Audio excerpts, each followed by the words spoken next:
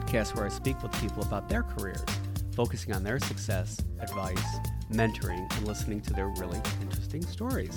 I'm your host, Gary Nowak, and today you are going to love this guy and our conversation. You sometimes run into people that are a bit wise beyond their years, and my guest, Dylan Hawk, is one of those individuals. A bit about Dylan's career. He's currently working for Dive Biosciences for the last 3 years as a clinical project manager. Prior to that, he was at the American Red Cross Regional Ops Manager role for just under 3 years, Social Cognitive Neuroscience Laboratory for 3 years, that's a mouthful, graduated from UCLA with a psychology degree. Dylan's a great example of being pulled through his career. Some highlights from our discussion. Recognizing that in high school he really wasn't applying himself, jumped over to community college and started really focusing on academics. Psychology at university and what career paths were out there really didn't have a clear line of sight for how you use a psychology degree. Throwing himself into informational interviews, reaching out to 150 people, contacting 50, making connections with 5. Prior to these conversations, he listed out about 25 questions, really well thought out. Learning, it's not all about you. More important, the who to work for, not the what to do. Building the best relationships of his career thus far. His number one trait represents his name, bit of a teaser there, Red Cross disaster deployment, getting variety out of career to ascertain what you like to do, and more importantly, what you don't like to do. Organic approach to your career path, ask for help when you need it, merits of an MBA, and going in with a clear vision and using the same approach to start his career. Figuring out what to do as an entrepreneur, take what the defense gives you, Steve Nash style of play. We do talk a little bit about basketball. Avoiding distractions and focus on the learning aspect. Openness is a key to success. Okay, let me get out of your way so you can sit back, relax, and enjoy my conversation with Dylan Hawk. Dylan, really good to see you. Thanks for joining the podcast on an early Friday morning. Happy Friday to you. Yeah, thank you, Gary. I'm excited. Are you? Are you excited about this? Yeah. It's your first one, right? First one ever. Yeah. So here we go. Well, you know it's going to be successful because everything in your life's been successful. So this will be dead easy for you. So what was your very first maybe non-professional job and how old were you? Yeah. So the first professional or non-professional job was in a catering company. A family friend worked for a catering company. They would do weddings. So they would kind of soup to nuts, set up for the wedding with the chairs and tables, serve the food, serve drinks, and then stay until about 2 a.m. when all the guests would leave and clean up and break everything down. Wow. So it was like an all-day Saturday sort of event. How old were you? I was, I think, 17, and it worked perfectly because I was at community college at the time. So I would, be at school during the week and then just have a long work day on Saturday to make some extra cash, which was great. When you say soup to nuts, you weren't kidding. So you could set up everything, set up the venue, then you have to change of some sort to go serve drinks and hors d'oeuvres. And how great was that? Because I've done that in my career. I absolutely loved it. I love being behind the scenes of stuff. And I love observing people. So observing people, especially at a wedding. Any moment that stands out for you in this? I just really enjoyed this customer service aspect of it. I feel like that was something that was a good first skill to learn, is just how to take care of people and how to provide good service. There are a couple moments like going above and beyond. The stories I could tell of having to dumpster dive for a wedding topper that my mom asked for. That you don't know anything better. You just do whatever you need to do. So somebody goes in, hey, where's the top of that? I don't know. And the dumpster dive, that's a great visual. That's a great visual, right? It wasn't, and I shouldn't say the wedding topper. It was I don't know if you've seen those layered cakes that have those kind of pillars in between that are made of plastic. We just typically don't save those. Nobody has ever asked for them. So somebody came after the fact and said, hey, where are those? We want to take them home. Yeah. Went above and beyond and got it done. Yep. That's rolled up my sleeves and found a way to get it. So even back at 17 years old, you follow that same path throughout your career, I imagine. Let's walk through your career. Where do you want to start? Yeah, sure. From there, I went to community college for 2 years at Ventura College, and then I transferred to UCLA. which was a big accomplishment for me at the time. I wasn't a great student in high school, but I learned to apply myself with a lot of effort at community college. Was like a second chance for me. Why community college? Just because you weren't a great student in high school? Yeah, I wasn't a great student yet. I didn't have, I think, the college opportunities that I would have wanted. I was a basketball player, so that was where all my focus went in high school. Yep. And then, yeah, when community college came around, I decided to take a break from basketball and just apply all that energy straight to academics, and did really well there. So what basketball player did you play like? If you were to say your style was similar to so-and-so. Yeah, I emulated Steve Nash the most. I identified with his just kind of team first mentality, and I tried to shoot like him. He was a great shooter, but he was always one of my favorites. And a great personality, that guy. Yeah. I recall him doing something like Man on the Street. Hey, have you ever heard of Steve Nash? And it's Steve Nash asking the question. I don't, he's won the MVP, he's a basketball player. So, no, I don't know who that is. I just like his self-deprecating humor. And I think the NBA implemented a dress code, and everybody thought it was for Allen Iverson. But Steve Nash had to play to it because he was not a well-dressed individual going out and giving interviews at the end of games. I don't know if you remember that, but yeah, or well-groomed. That hair was pretty out there.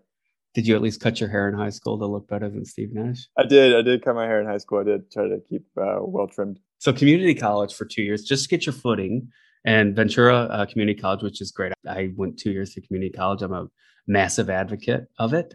So you did that. Then UCLA kicks in. Was that a shining moment for you? Yeah, it was. It was something that I didn't think I could do.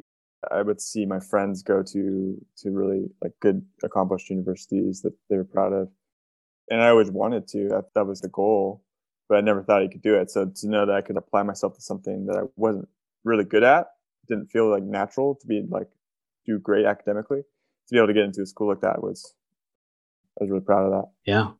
Westwood, how great is UCLA? Growing up in Detroit and having moved out to LA, you go to Westwood. It's like, who on earth wouldn't want to go to this university? That place is gorgeous. Yeah, and it was super fun. I made a lot of good friends, played some basketball, intramural basketball, and it was just a really good experience. So I read on your LinkedIn that you turned down the opportunity to be an NBA player because you wanted to just go to UCLA and study. Is that true? I had lots of offers. Lakers kept calling me, but just had to put school first. Let's start talking about your career. So you go to UCLA. What are you studying? Yeah, so I decided to study psychology.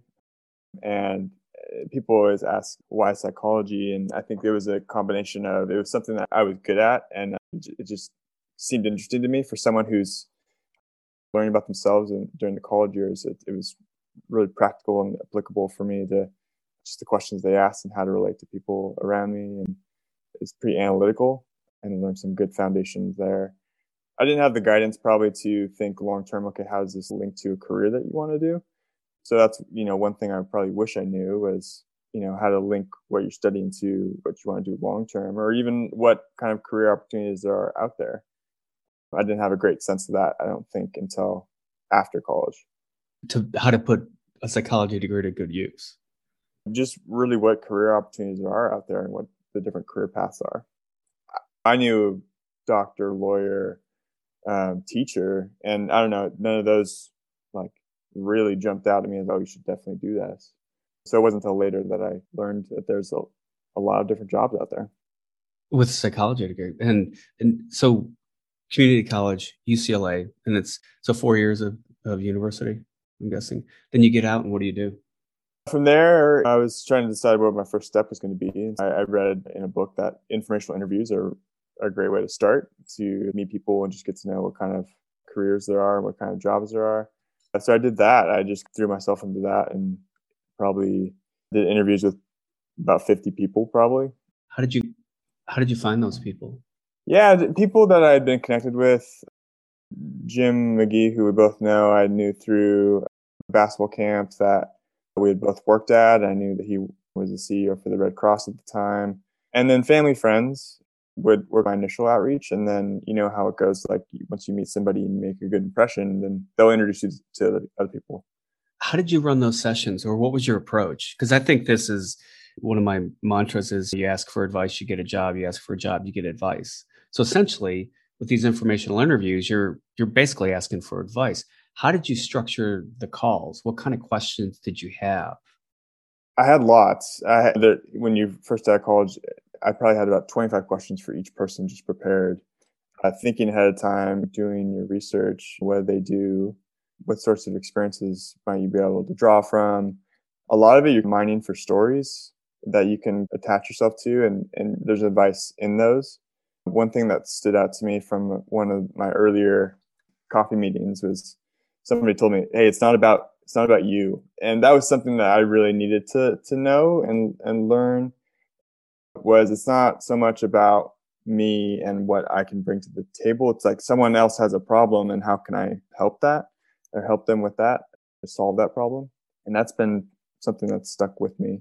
You said you're mining for stories to attach. Are you looking for something that you latch onto? So, yeah, I can see myself doing that, or I can see myself on that path. What's the ultimate goal of these conversations? Yeah, I think the ultimate goal is just first off, like just build a connection and develop a relationship. I don't want to reference what Jim said too much in his podcast, but so much about it was just building a relationship, looking for points of connection, so that they would be interested in having another meeting with you, or want to learn more, or would be willing to offer like an introduction to somebody else that might be able to be helpful. But You mentioned something that I thought was interesting, and this is what I advocate with people is I deal with a lot of young people that want to get into consulting. Yeah, consulting is good for you, but why is it good for the consulting company to hire you? And you have to flip the perspective. So when you said it's not about you, the way I interpreted that was how can you hiring me help fix your problem? And draw that line to the interviewer to say, I'm a very curious person. I like new challenges. I get along with people. I collaborate. This is why I think you hiring me would be a good thing for ABC Consulting Company. yeah, exactly. Yeah. Okay, cool. You have these informational interviews. You're looking for stories. Anything stand out for you? Or based on those interviews, what happened next?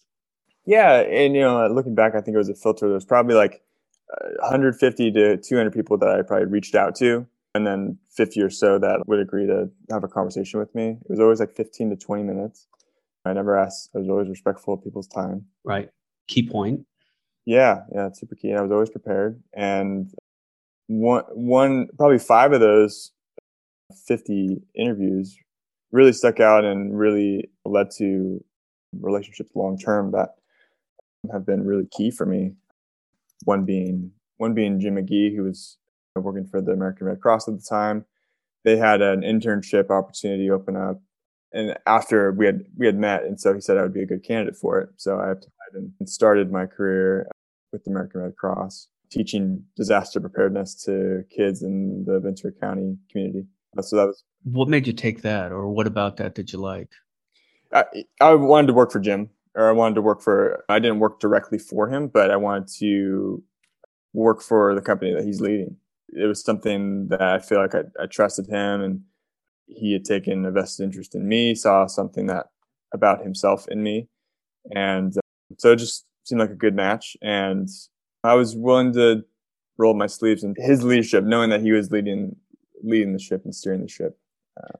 So you were looking at more working with somebody because you saw later that, and he saw something in you, which I know he did. And just as an aside, my podcast number 7 is Jim McGee. This is turning into a advertisement for people to listen to that podcast. Yeah, no, I'll probably stick to my own story, but no, I have learned a ton from him.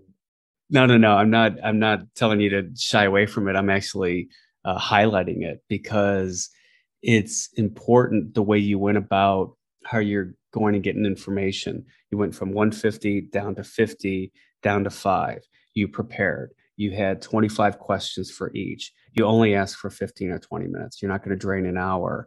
It sounds like you had some face-to-face meetings, right? But you highlighted something that it's your first job because the what, you have a degree, and the what you're going to do wasn't as important as the who you're going to do it with. Yeah, exactly. Is that fair to say? That's exactly right.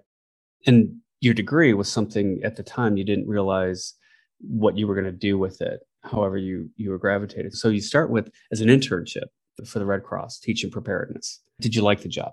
Yeah, it was fun. I had worked with kids for a while during doing different camps, and it's fun to prepare for presentation and teach about something, disaster preparedness. I kind of just learned more about that, which was fun. You get energy from it, right? Like just being around kids that are enthusiastic and just seeing somebody in their 20s. How old were these kids? They were young, like probably 7 to 10. They ask all sorts of strange questions and are probably following a little bit of what you're talking about. What was the one lesson you wanted to teach them? What's the one thing that if they took one thing away, what would it be? That's a great question. I think the most valuable thing that we taught was just trying like to stay calm. I mean, at that age, yeah, there are a couple of techniques that we like implemented and taught was related to breathing or something akin to meditating for kids at that age. I think that's really valuable. How do you stay like calm when there's a disaster going on? And that's pretty key. Lessons you teach young people could be lessons learned throughout your whole life. What was a strange question they would ask? I can't think of one off the top of my head. I can visualize a kid raising their hand and asking an off the wall question. And it's like an auditorium of 300 kids or so. Yeah. And the kids that just want some attention. Where's my juice box? Can I get fruit punch instead of orange? Yeah, or my mom told me one time that you're supposed to hide under the bed or something like that. I don't know. It's just kids say the darndest things. Well, I was there in 94. I think it was January 17th, 1994, when the big earthquake hit in Northridge. And I was living on the first level, maybe a 6-story building. And it was early in the morning, so I felt it coming. And the first thing that hit my mind was like, go stand in a doorway, because that's what they tell you to do in an earthquake. I was in the doorway for less than like 0.5 seconds. I'm like, hell no, I'm getting the hell out of here, because it was like a freight train running through, and it was rumbling. And since I'm on the first floor, there was a bit of a balcony, and I had 2 other roommates, and they were outside. So and all the electricity went out and you couldn't see it. It was very late in the morning, but I remember getting out of there and jumping over the balcony and standing in the street. Fortunately, nothing happened to the building, but that was pretty traumatic, I would say. But the under your bed or in a doorway, no, if you can get out. Yeah. Open spaces where nothing can fall. There you go. So through your due diligence, through your work, you get a job with Jim, and then you're working at the Red Cross. Everything's great. And up until then, any other influences in your life or anybody you looked up to, mentors? Yeah, I think related to this was somehow I came across an email that Jim sent around with like his top 10 like book recommendations, like on leadership.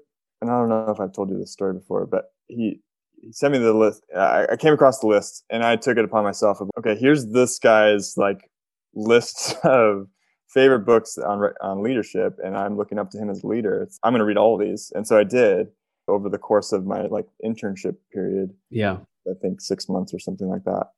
And then like compiled them into a report. It was like 5 pages or something of how to become a leader. You talked earlier about when you read something, you try to apply it. And that made an impression. He was submitted to him at the end saying, hey, these are your top 10 books. Here's my summary. How good is that? Here's my key takeaways. Yeah.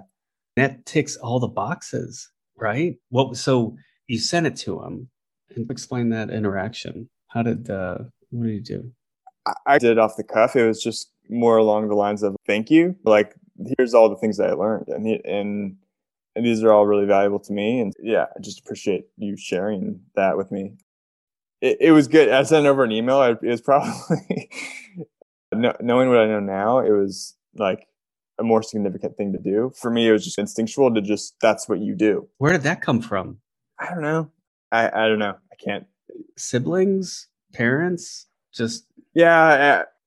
All my families are big. My whole family's pretty avid readers and enjoy books. And it's just kind of something that we gather around.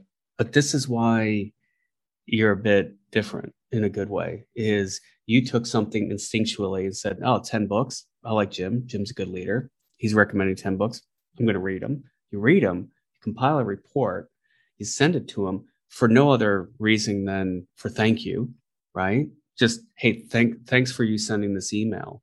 When if you asked me to read 10 books in 6 months, I would think that would be, I'd rather climb Mount Kilimanjaro or something because I'm not a great reader and I wish I were. That's one of my massive downsides. But what it is, you're following back up with a recommendation. And I can guarantee you, once you give a recommendation to somebody and then they come back to you and say, hey, thanks for the recommendations. Actually, I read everything. And here's a bit of summary that I got out of it.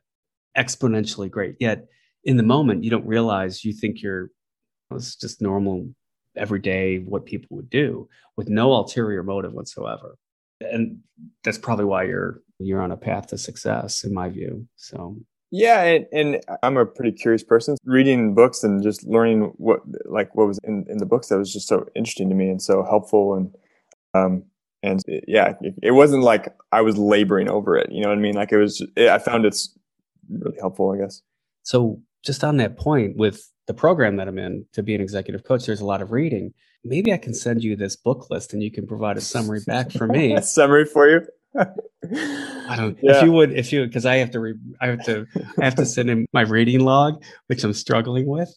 But yeah, I love these books, and maybe if you were to do that, that'd be great. Of course, I'm just kidding. I would never have anybody do my reading for me and create a summary so that I could submit it to my reading logs. That will clearly not happen. So you go through, and just the mentality of what you did, I think, is the key part of you. You're a very curious person. What would you say is your number one trait, or what trait do you have that you love, that is driving your success? Yeah, I think my favorite trait is, you came through in this too, is just my diligence. I can work on something for longer than most people can, or more persistently or consistently.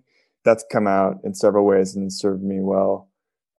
A lot of the projects that I've worked on to date have been around this kind of, or working on that strength of reconciling data or migrating data, that it just takes a long time and it takes a lot of diligence and persistence and patience. Takes a lot of diligence. Yeah. Yeah. DYLIGENCE. Because I find it in younger people, there's just this sense of urgency. There's what's the fast path? What's the quick way to get through something? And this is almost contrary to that. Persistence. I wrote down patience and diligence.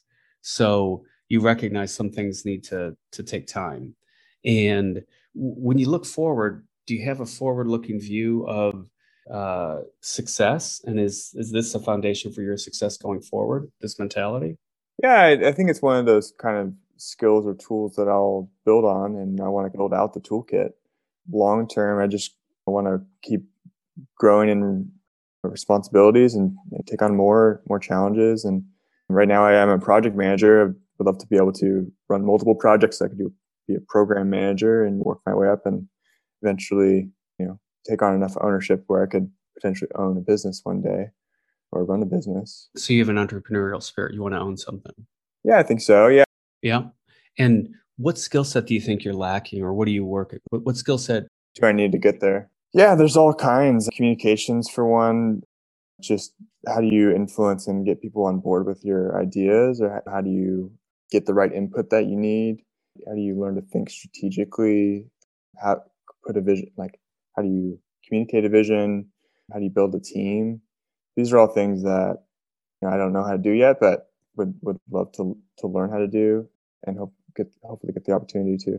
So if you're going to start your own business, what do you think it would be?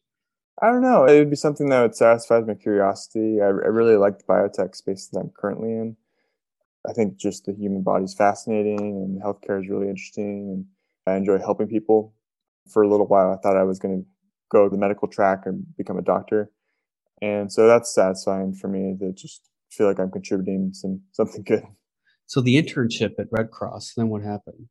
Yeah, so from there, a youth coordinator role opportunity opened up. And that involved kind of just engaging youth clubs. This was high school age, and what the mission of the Red Cross was. So the region was covered from Ventura to Bakersfield for people or Fresno rather, up to Fresno, for people in the California area. But basically engaging about 13 high school clubs in their local Red Cross chapter. Okay. So you're still, so they give you a full-time job, Red Cross. That was still part-time. I think that was about 20 to 30 hours a week. And I think that lasted for about 6 or 7 months. And then a full-time opportunity opened up in an operations role. And so I did that, I think, for about 2 years. And that job was, I would manage our volunteer team, help coordinate, to supervise our facilities, our fleet. Yeah, and got the opportunity to deploy a couple of times with the Red Cross. So whenever there's a natural disaster, they recruit staff and volunteers to deploy, to hand out emergency supplies and take inventory of what do damage assessment of what the effects of the disaster is. My kind of proudest deployment was to the U.S. Virgin Islands during Hurricane Irma. And so I was out in the Virgin Islands, St. Croix, and St. Thomas, actually. St. Thomas for about 6 weeks. And there it was like an all hands on deck situation, these deployments, where you just pitch in and do whatever job is required. I found myself working a lot in the software that maps. You create maps and you can show basically how effective our operations was, like where we distributed supplies. There are people out all around the island distributing supplies, and they would report back where they went. And then I would map them to show basically what areas we had already gone to, so we could just make sure that we covered everybody. 6 weeks, that's a long time. It was a pretty long time. I think it was originally 3, and then they liked the work that I was doing and asked me to stay for an additional 3. Yep. And yeah, it was a good experience, but it was a pretty long time. No, it's in a beautiful location, but a lot of devastation out there. And what kind of impact did the Red Cross have on the community? Were they very appreciative, or were they frustrated with slow movement? How did it go? Yeah, I think it overall very appreciative. The people there were just very kind and hospitable, and just really great interactions with the people there. So 6 weeks you're there, you come back, you got this full-time role, you're working with youth from Ventura up to Fresno, and then where we go from there? Yeah, and then keep bringing Jim back into this, but at the time, Jim, I think, had been there about 7 years or so and had the opportunity to move to Dive Biosciences. And you and I have talked about kind of life being a pull. There was a spot for me and he thought I would be a good fit for. And so I went along with him to Dive Biosciences, where I currently am working. Yep. And it was a project coordinator role. I did a lot of kind of accounting functions, still some of the projects, basically just pitching in around the office and making sure that I was contributing. I got to help a little bit with some marketing ideas. But the theme overall has just been take on a little bit more and more responsibilities. And you start with one thing, it's small, you do a good job at it. I mean, you do high quality work, and then you increase the responsibility and take on more and more. And so I've been there 3 years now. Yeah. Because you're going to UCLA, you get a psychology degree, you don't know what your career path is. You reach out to all these people, because I always look back on, sometimes your career happens to you, sometimes your career you plan, because you have somewhat of an unplanned career, if I'm not being too prescriptive there. But you managed to find a leader that you looked up to and said, you know what, I can learn a lot from this person. And you start with one company and then you get pulled into the other company. Now, when you sit here now, is this where you were meant to be? Do you feel like, this feels like the right career path? Or do you reflect back and say, what if I would have gone in this direction instead of that direction? I think what I'm proud of with my career path is just the variety of the experiences I've gotten. And that's valuable in that I've just gotten to see what I like and what I don't like in a variety of different contexts, and what I find interesting and challenging. I've seen peers commit to career paths that they're on that they don't particularly enjoy, or it's not what they expected. And I knew I wanted to avoid that. And so that's where I think the value of these informational interviews is, you get the perspective on what's down the road and what sort of challenges can I avoid by just hearing their story and learning from their experience, because I'm probably more like them than not. And, it'd be a waste to just go down a path and not think ahead of time or plan ahead of time. Your path to your career was because you said you were looking for stories. You said you were mining for stories when you're talking to these people, because the perspective that I have, people go through university and say, I want to work in financial services. I want to be a consultant, but they don't know why. They might have heard something great about it and then they get into it and they realize, oh, this is maybe not what I thought it was, or not what I read in that magazine, or I had a counselor telling me about that, or my professor was a consultant, so I like my professor. But I think what you did, you were very open-minded to finding a story that resonated with you. And you didn't find a line of work, you find a person that, no, I like this path. And with what you've done, because all too often people in their 20s make decisions that when they hit their 30s, they're like, boy, that I don't know why I was thinking that. But you had a more, I think your career path I would describe as organic as a career path. Of it wasn't prescriptive. You didn't say I had to do X, Y, or Z, but you just followed and trusted your instincts. And you'd said earlier, you take what you like and what you don't like. So when you think about what you're doing, how comfortable are you in project management?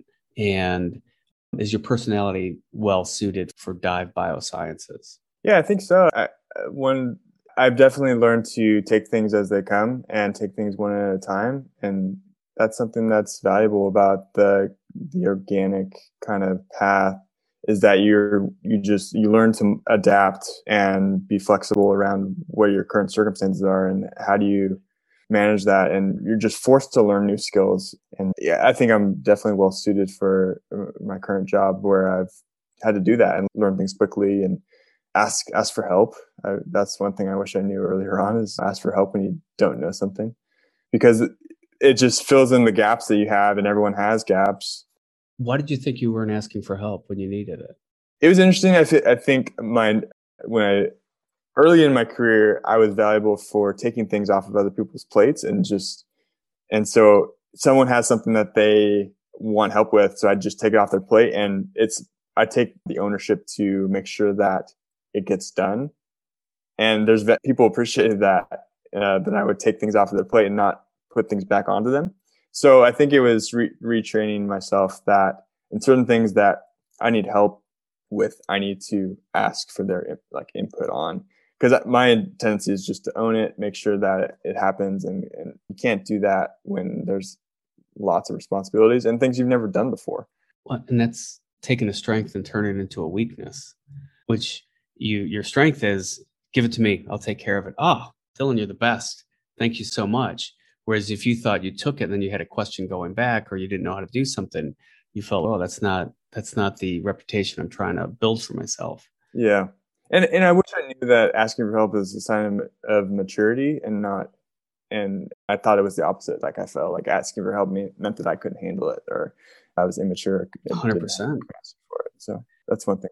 Any good advice you've gotten over the years that resonates with you? Yeah, I mean, that one was huge. There's so many things. I don't know. I'm blanking at the moment, but I'm sure they'll come out as we continue talking. But yeah, having mentors and advice from books and things like that have been immensely helpful for me, and just seeking it out and asking, I don't know, extending. Yeah, I don't know. Are you mentoring people? Do people look up to you and want your advice? Yeah, I've been introduced to a couple people. It would be nice if I could do it more, but I'm still pretty early in my career where, I hope to do it one day, but I think I'm more looking up to other people. Well, you should send 10 books to somebody that's younger and see what happens. I already know what would happen with, well, if you send it to me, I'm like, where's the Cliff Notes version of this stuff? But you're project managing, you're very clear on who you are, and you're very clear on the skills that you want to improve. Because when you look at this organic career path, and because you want to help people, and you thought you were going to go into medical, be a doctor, but you're in that profession and you are making an impact through the medical field, through certain things, and your skill set's aligned to what you're doing. What's next for you, or where do you see you going? Yeah, I think I like the path that I'm on, and I'm proud of the skills that I've developed. I want to continue to develop the skills. What's next for me, I think, is just building out the toolkit of skills and building the relationships. I have, I think, a good enough foundation. And for me, that looks like pursuing an MBA. My mentors and people in my life have encouraged me to do that. And I feel like it's a good fit. I belong at school. I just love the learning aspects. When I'm not at school, I feel like there's something missing. And so an MBA, I think for me, is a good opportunity to learn some of the foundational skills and really build the relationships with people that I can work with. And yeah, so I think that's like the imminent next thing. Yeah. And then, yeah, go ahead. So two things out of the MBA. You want to build a foundation of knowledge because you have a psychology degree. So you've gone through, you need to see things in a business perspective, I imagine. And then relationships. What are you going to do there to build relationships? Yeah. I don't know if it's more complicated than what I've done previously of just reaching out to people and connecting and asking for 15 to 20 minutes of their time and just building the connection and engaging in what other people are interested in and look for ways to help. I feel like I'm not people talk about like people say networking is so important. And I think for different types of people, there's different ways to do it. And for me, my method's usually to like work on a project together. That's how I like build a relationship, and that's how I build trust with people as I work together with them. And at an MBA, you have the opportunity to do that with projects and whatnot. So I look forward to that. So you're going into an MBA with clear vision of your toolkit. You mentioned that a couple of times to better communication, influence, input, strategic thinking, building a team. So when you go into the MBA program, you're recognizing like, okay, these are the things that I want to focus on and get out of it to extract out of the program. So you're going in with I think a perfect mindset into an MBA of understanding the vision of what you're going to get out of it. So at the end of this, is it 2 years? Yeah. I'm guessing. So at the end of 2 years, I want to learn how to build up a team, be more of a strategic thinker, improve my communication skills because I believe you can always improve communication skills in some form or fashion. So you're going to work on that. So you're going in there with your eyes wide open on at the end of this, here's what I want to get out of it. I think it's a great perspective. And the timing of this, does it seem like the perfect timing for you to be going and doing this? Yeah, it is. It seems like I've gotten an array of experiences that are pretty broad, and I've gotten to work a little bit on marketing and a little bit on operations and just have enough of a sense of how things might apply to like an actual startup environment. Okay. And yeah. That's the intriguing part. You want to start something. You want to start your own business. I'm always fascinated by people that have that in them in a very super positive way because that's very admirable. And I'm so enamored with people that want to do that. Yeah, I think a lot of people want to jump in and do it now. And I think that there's a lot of progression that I want to make before I do that. Yeah, and it's just continuing along this mentorship path has been really productive for me, and finding people that are willing to teach me and to invest in me and share their stories. So are you going to take the same approach that you did with finding a job? Because it feels you go on MBA, you want to expand your toolkit, you want to start your own business, you don't quite know what it is yet. So I feel almost like an organic approach with you. You know what? I'm going to go talk to a bunch of people about where you can make the most impact or where that gap is. Because companies start with, well, there's a gap here in this industry, and I can create something that would fill it. Is that mentally what you're thinking, or am I putting words in your mouth? Well, you bring up a good question. I think, and we talked a little bit about not weaknesses, but growth areas for me and what I want to learn. And I think one of the pieces is the visionary aspect. I'm an operator and I work well from here's where we want to go. How do we get there? I feel like I come alongside somebody who's more the visionary. I have this like idea. How do we implement it and how do we get traction on it and momentum and get it accomplished? Those have always been the people that I've partnered well with. And as I look forward in my career, I think I probably fall more into that camp of the operator. Yep. Like a COO type. Exactly. Yeah. Yep. I had a question. Hold on. It was a good one too. It was banging. Oh, how do you view success going forward? Success in a career standpoint for me is there's 3 buckets for me. There's the piece of building relationships. What kind of quality of people am I surrounded with in terms of just their knowledge, their authenticity, and do I have good quality relationships? The second is I've always resonated with this idea of kind of mastery or having some skills that I can get really good at. Do I have 2 to 3 kind of key skills that are going to be really valuable to contribute to any company that I'm working for? So go very vertical on those. Just go really deep on them. Right. It's just like getting a wide variety. Yep. And then the third piece is just people talk about autonomy or like having gained the reputation and the trust of the people that I'm working with to have freedom to do things on my own, I guess, or I think increasing responsibility is probably the way I would go. That's where the entrepreneur comes in, is if you create, because all 3 good things: building solid relationships, it'll never serve anybody poorly. Drilling down, said mastery of 2 to 3 things. Instead of being horizontal with things and going 10 feet down, you want to keep the horizontal and go 10 feet down with 20 things, but with 2 or 3 different things, you want to go 50, 100 feet down and get really, really good at it, depending on what that is. And then the third is the autonomy. And it feels like that's where you want to start your own company, and the trust element of everybody, let's go in this direction. You know what? I don't know what's that way, but let's go figure it out. Let's go get there together to see if that fits with what we're doing and building up that trust. Just knowing you, I always thought there was a fourth one for success, and that's a good mid-range jumper. Yeah, mid-range is tricky, usually off the dribble. Devin Booker's got a great mid-range jumper. That'd be great to have. We'll just stick with the 3 because I think you were talking about work, but you decided to table your MBA career because you wanted to go and be a project manager at a biosciences company and be an MBA, which I completely understand. I could have been a pro baseball player, but I wanted to be a CPA. Yeah. Let's be honest, right? Who wants to play in the Major League Baseball? Lots of travel. Yeah. Too much travel. I don't need that. Too many games, 160 some odd games. But a good mid-range jumper, I think that's been something that's missing in the NBA that's getting a lot of traction these days. Yeah, it's nice to see it come back. I think there's been so much emphasis on the 3. I think someone else made this point, but there's been so much emphasis on the 3-point shooting the last 5 to 10 years that everyone's learning to defend it, and then you have to it opens up this whole mid-range game. Well, here's the thing: when everybody zigs, you zag.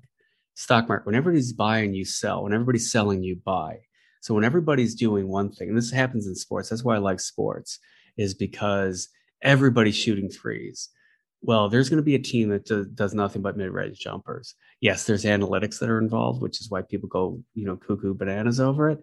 But nobody's guarding the mid-range jumper. KD, he could shoot anytime. And you look at Chris Paul, that's all he does is mid-range jumper. He's just really, really fun to watch. Sorry I dragged you down on your great successful topics with the mid-range jumper. I think there's so many good analogies I draw from my time playing basketball. And this is a perfect example. They say take what the defense gives you. Yeah.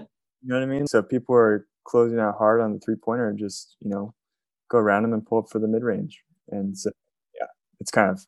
With you and your business, you don't know what it'll be, but take what business is giving you.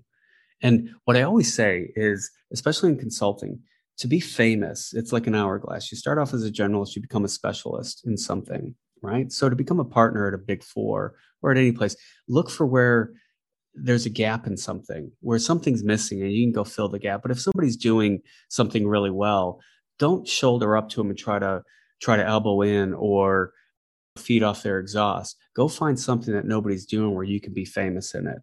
And it feels like you don't quite have the vision of what you want to do as an entrepreneur, but you'll know it when you see it, and you're building a foundation to grab it by increasing your skill sets, by building strong relationships, by communicating with people to understand.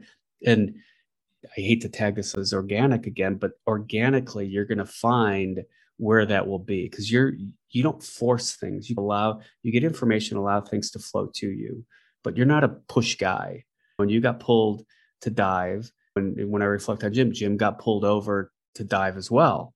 So he had a relationship with the chairman person. So it's that trickle effect from that one meeting you had with him when you reached out to 150 people and it all drilled down to one person, and that relationship has been pulling you, and you're going to develop that again. So you're going to have a phase 2 or phase 3 of your career where somebody finds you and you're going to work in cahoots with that person, or maybe they're the massive strategic thinker and you're the COO operator of it. I like that we're planning your life here. So this is this is a good podcast. No, I mean, shout out to you, not to praise you too much, but the coaching that we've done recently, like you and I have done recently, you've really helped me crystallize a lot of this. And so huge thanks to you. Thanks for that. Yeah. Appreciate it. And I think there's one other thing I wanted to say about that. Make it good.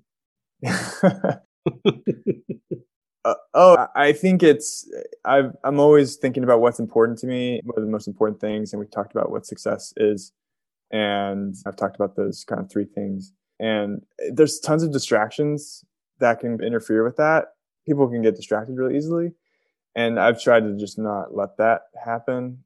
Whether it's, I want this title or I want this salary or whatnot. I think some of the best advice I've gotten was just to focus on like the learning aspect of it and take what the defense is giving you. Yeah. And thinking long term, I don't know. I want to have the skills that give me so I can provide the value that warrants an increase in salary. That's been helpful for me in my career so far. And I hope that can continue to do that. So the flip side of don't get distracted is you stay focused, right? You're focused, and you got the 3 keys to success, which are great. So don't let people pull you off of that. You're going to be successful. We talked about that before. It's set your sights, you'll get it. But what I like about your story is you don't quite know what it is yet, but you have confidence that I'm doing the right things, and when it shows itself, I'll know it, and then I'll go grab it. And it might be a person that you resonate with. It might be this big financial backer that wants to impact X, Y, or Z and sees you as this great implementer, or vice versa. You might have a great strategic idea and go sell that up the chain. Totally. Yeah. And the openness has been so key for me, because these projects that I've taken on have been very zigzaggy, but they've all been like, I'm super proud of all of them. And I've learned so many skills from them. And so if I had been closed off to those, I don't know where I would be. I don't think I could have predicted when I graduate college that I'd be doing what I'm currently doing. And I like that. That's much more fun too. And that's important to me. This whole process is you getting information for the next chapter in your career and the next chapter after that, whatever that is. I love it. I think it wouldn't work for me to commit to something like long term. This is what I'm going to do for the rest of my life, and not really, and know along the way that I'm learning things that would change course or would alter my approach, and not be true to those. Too good, right? Wise beyond your years. You know that. Well, yeah, and I think people wish that they knew some of those things. Like they're in a career that they probably would have chosen something different. And I think I'm trying to avoid that particular. I wish I knew. When people are too prescriptive with things, then how do they know that they want to be in that industry? You have to let it form. I did a podcast with a young man that I hired in Shanghai, and he graduated from this university and really wanted a job in Beijing. And Beijing said, we'd love to hire you, but we can't. And they turned him over to me in Shanghai. And he reflected, he said, thank God I didn't get a job in Beijing, because I was pushing into a place where there wasn't a pull for me, and it never would have worked. Whereas when he met me, I'm like, I can totally use you. In fact, you will be so impactful to the firm, the KPMG in Shanghai, and personally to me as somebody that I can, bounce ideas off. He spoke perfect Mandarin. So that reflection, because I told him life is a pull, not a push. And the other side of it is you may be pushing into areas that don't want you. And why would you go to a place where nobody wants you? I think along those lines too, like sometimes you can push towards things that are just already really crowded. Like the things that get a lot of exposure are the things that everyone's pushing for. So that's not usually the best use of your... This is a zig when they zag, to buy when they sell, to take what the defense gives you. I love the analogy to take what the defense gives you, because that's it. It's, in a business sense, is, take what they give you. If everybody's over there shooting threes, maybe I'll do the mid-range jumper. Maybe I'll push in for layups. or what have you. But yeah, that's a great analogy. And the other thing I was going to say about that too, about the poll, when you have mentors and people that are further down the line, they'll see things in you that they've seen things in me that I don't see myself. And they'll help you grow into the mold that they see potential for that you can't really That's right. anticipate. So there's a lot of value in that too. Because you have blind spots. Totally. Yeah. It may not be the right term, blind spots, but you don't recognize what a solid person you are, or you may not see it because your lens has only been the lens of your life through your eyes. But people looking down would look at you and say, huh, you've got a lot of potential. You're like, really? I don't know. I'm just Dylan. You mean everybody doesn't get 10 books and provide a summary back inside of 6 months? What are they thinking? No, it's too good. So that's the other part. The more people you introduce yourself to, the more you're gonna hit on somebody that recognize what a superstar you are and be able to help navigate your career or provide you with options. Time for some fun questions. Yep. This is the most serious I've heard you sound. Yep, I'm ready for these. Yeah, buckle up.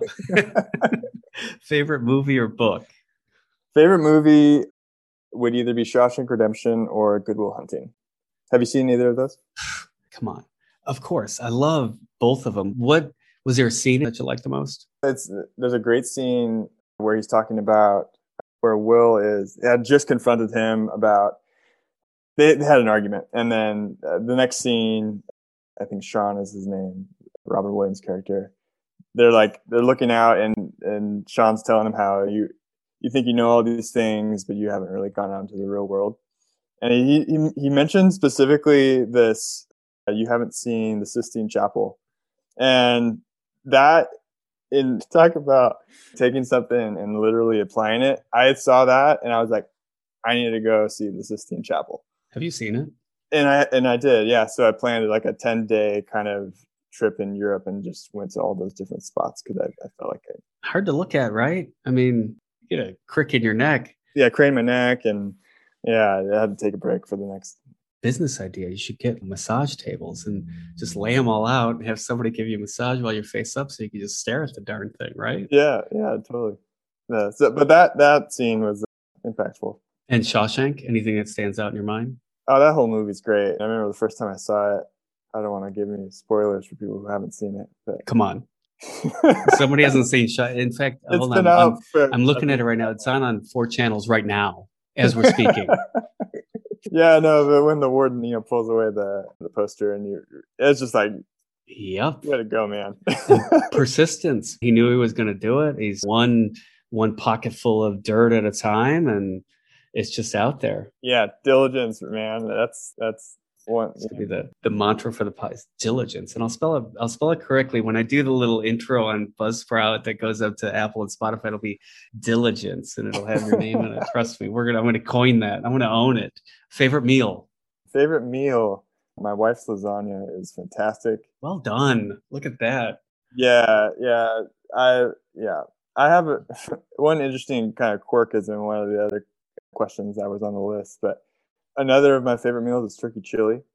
And my coworkers, I've built a reputation for myself with turkey chili. There was a span of time where, I was just kind of meal prepping, and I had made turkey chili last week. So I was like, that was pretty good. I had it like pretty much every day. And then 1 week after the other, Gary, it was like probably 8 months. 8 months of every work day. I just take it because it was just like so easy. It would checked all the boxes that I needed. But everyone was like, dude, when are you going to stop eating that stuff? It's like, any crackers in it? Occasionally, if I really wanted to spice it up. How spicy was it? It varied. It's kind of how much chili powder you want to put in there. And you made it? Always make it, yeah. What kind of beans? What kind of beans? No beans, actually. No bean turkey chili. Yeah, I can send you the recipe. It's turkey, onions, garlic, carrots, tomato. This is not the Barefoot Contessa podcast, but I'm always interested in good chili. Tomatoes and zucchini, and lots of good stuff in there. So. 8 months. Although I'm taking a little bit of a break from it from now, that's got to be mentioned. This is recent? That was recent, yeah, probably last year. Holy, love it. Before COVID. But your wife's lasagna, how good is that?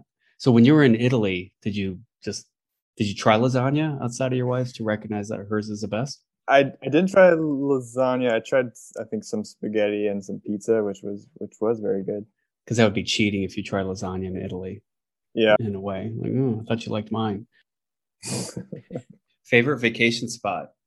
Favorite vacation spot? When I was a kid, we went to Costa Rica a lot, and that place is just amazing. What'd you like about it?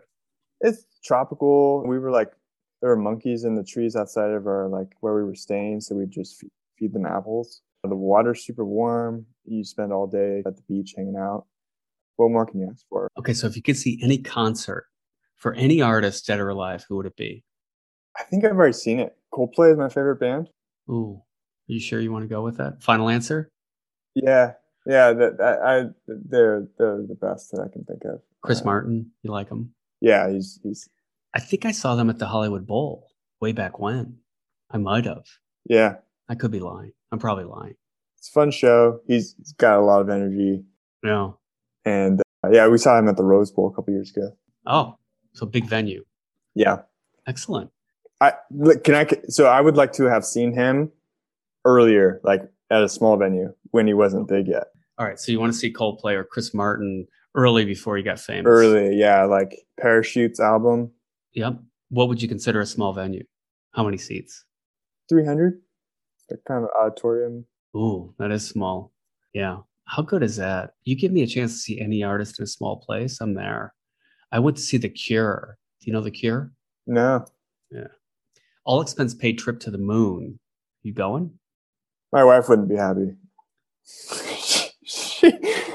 um, Why? two 6 weeks in the Virgin Islands was too long. I don't think I could be there and back in 6 weeks. Could I? The moon? The moon? Yeah, I think How so. long does it take to get there? I don't know. That's not my forte. It's just a silly question. I don't know the details behind it. I don't do prep for this. Yeah, sorry. Yeah, I would. It'd be interesting. I feel like how big of how tall the hoops have to be on the moon. Where you can jump a little bit higher. I think they've got to. You got hops in the you get hops. Yeah, being able to like dunk finally, that'd be awesome. You can't dunk? I have dunked. Okay. I can't currently dunk. Did you see a guy hit his forehead on the rim when he dunked? I have seen that. Yeah. Oh my God. Can you imagine? Any guilty pleasures? The most recent one I can think of is cheese and crackers. But I have a pretty big sweet tooth. I've been known to eat an entire cheesecake in a sitting before. And yeah. Really? What's your favorite cheesecake? Just the classic New York style. Strawberries, cherries. And strawberry toppings are great. Yeah. You've been to the Cheesecake Factory, I assume. Yeah, there's one right by where we're living. It's dangerous. Yeah, you get like 50 of them. So, favorite candy bar? Candy bars are Reese's. Oh, Snickers are also good. But I'll put Reese's on s'mores. I know some people have heard of that, some people haven't. But yeah, it adds a little bit of a peanut buttery flavor to your s'more experience. how good is that? I go to Trader Joe's and get those little peanut butter cups. Have you had those? Yeah, those are dangerous. Well, yeah, you got to limit yourself to one if you can. So one after lunch. Otherwise, if I have three, I'm passed out taking a nap because sugar just drains me of energy. If you could have any superpower, what would it be? Superpower. Huh. I think flying would be pretty cool. I don't know. I don't really have a good one for that. I think that's the right answer, flying. Yeah, I think that is just kind of like the best answer. Long-term trips. Being invisible, I don't know. I don't want to be in a room where people are talking about me and you can hear it because you can't use it for good. Yeah, I wouldn't really. Yeah, I think I'd be disappointed in that one. I don't know. I guess I'd be signing myself up for disappointment. Like, oh man, this is what people really say about me. He's eating turkey chili again. Did you see him? That stuff is taking up the whole office. I can smell it from the other room. Could he not heat it up? We got to get him a separate microwave. Crying out loud. All right, 3-part question. Give you $100, $1,000, $10,000. What are you going to do if you have to spend $100? If I have to spend $100 today, I'll probably spend that on books. That I have a queue of books that I want to buy. Yeah, I know you're cringing, but Okay, $1,000. What would you spend it on? $1,000, I would probably put like a tow hitch on my car to take my bike around. Oh, $1,000? Yeah, I could get by with a couple hundred, but Okay, so you buy a couple of them. Different colors. yeah. $10,000. What are you doing with it? $10,000. To be honest, but my like super honest answer is like pay off student loans. More fun answer would be to travel and do like a trip in Europe with my wife. That would be pretty fun. Favorite TV show? Favorite TV show of all time is probably The Office. That's the right answer. Do you have a favorite alcoholic beverage? Old fashioned kind of guy or a Irish mule. What's an Irish mule? It has whiskey and That's a cocktail. yeah, it's cocktail. Okay. Have you been to Dublin? I haven't. Any desire? Yeah, it'd be fun. Have you? Yeah. God, it's great. Yeah. Been there several times. The Guinness tour. Oh my gosh. It's Guinness. That's my favorite alcoholic beverage is Guinness. You go there, it's beyond. It's just like chocolate milk, something like that. It's so good. Okay. A bit of an off the beat question. If you could live in any era, what would it be? In the past or in the future? If I could live in any era, I know it's a tough one. I don't know. I think probably sometime in the future would be interesting. Really? Put me in 2121. Wow. I'd just be curious. Like, what does the world look like? If it's still here. Good point. That could be pretty boring if I'm all by myself.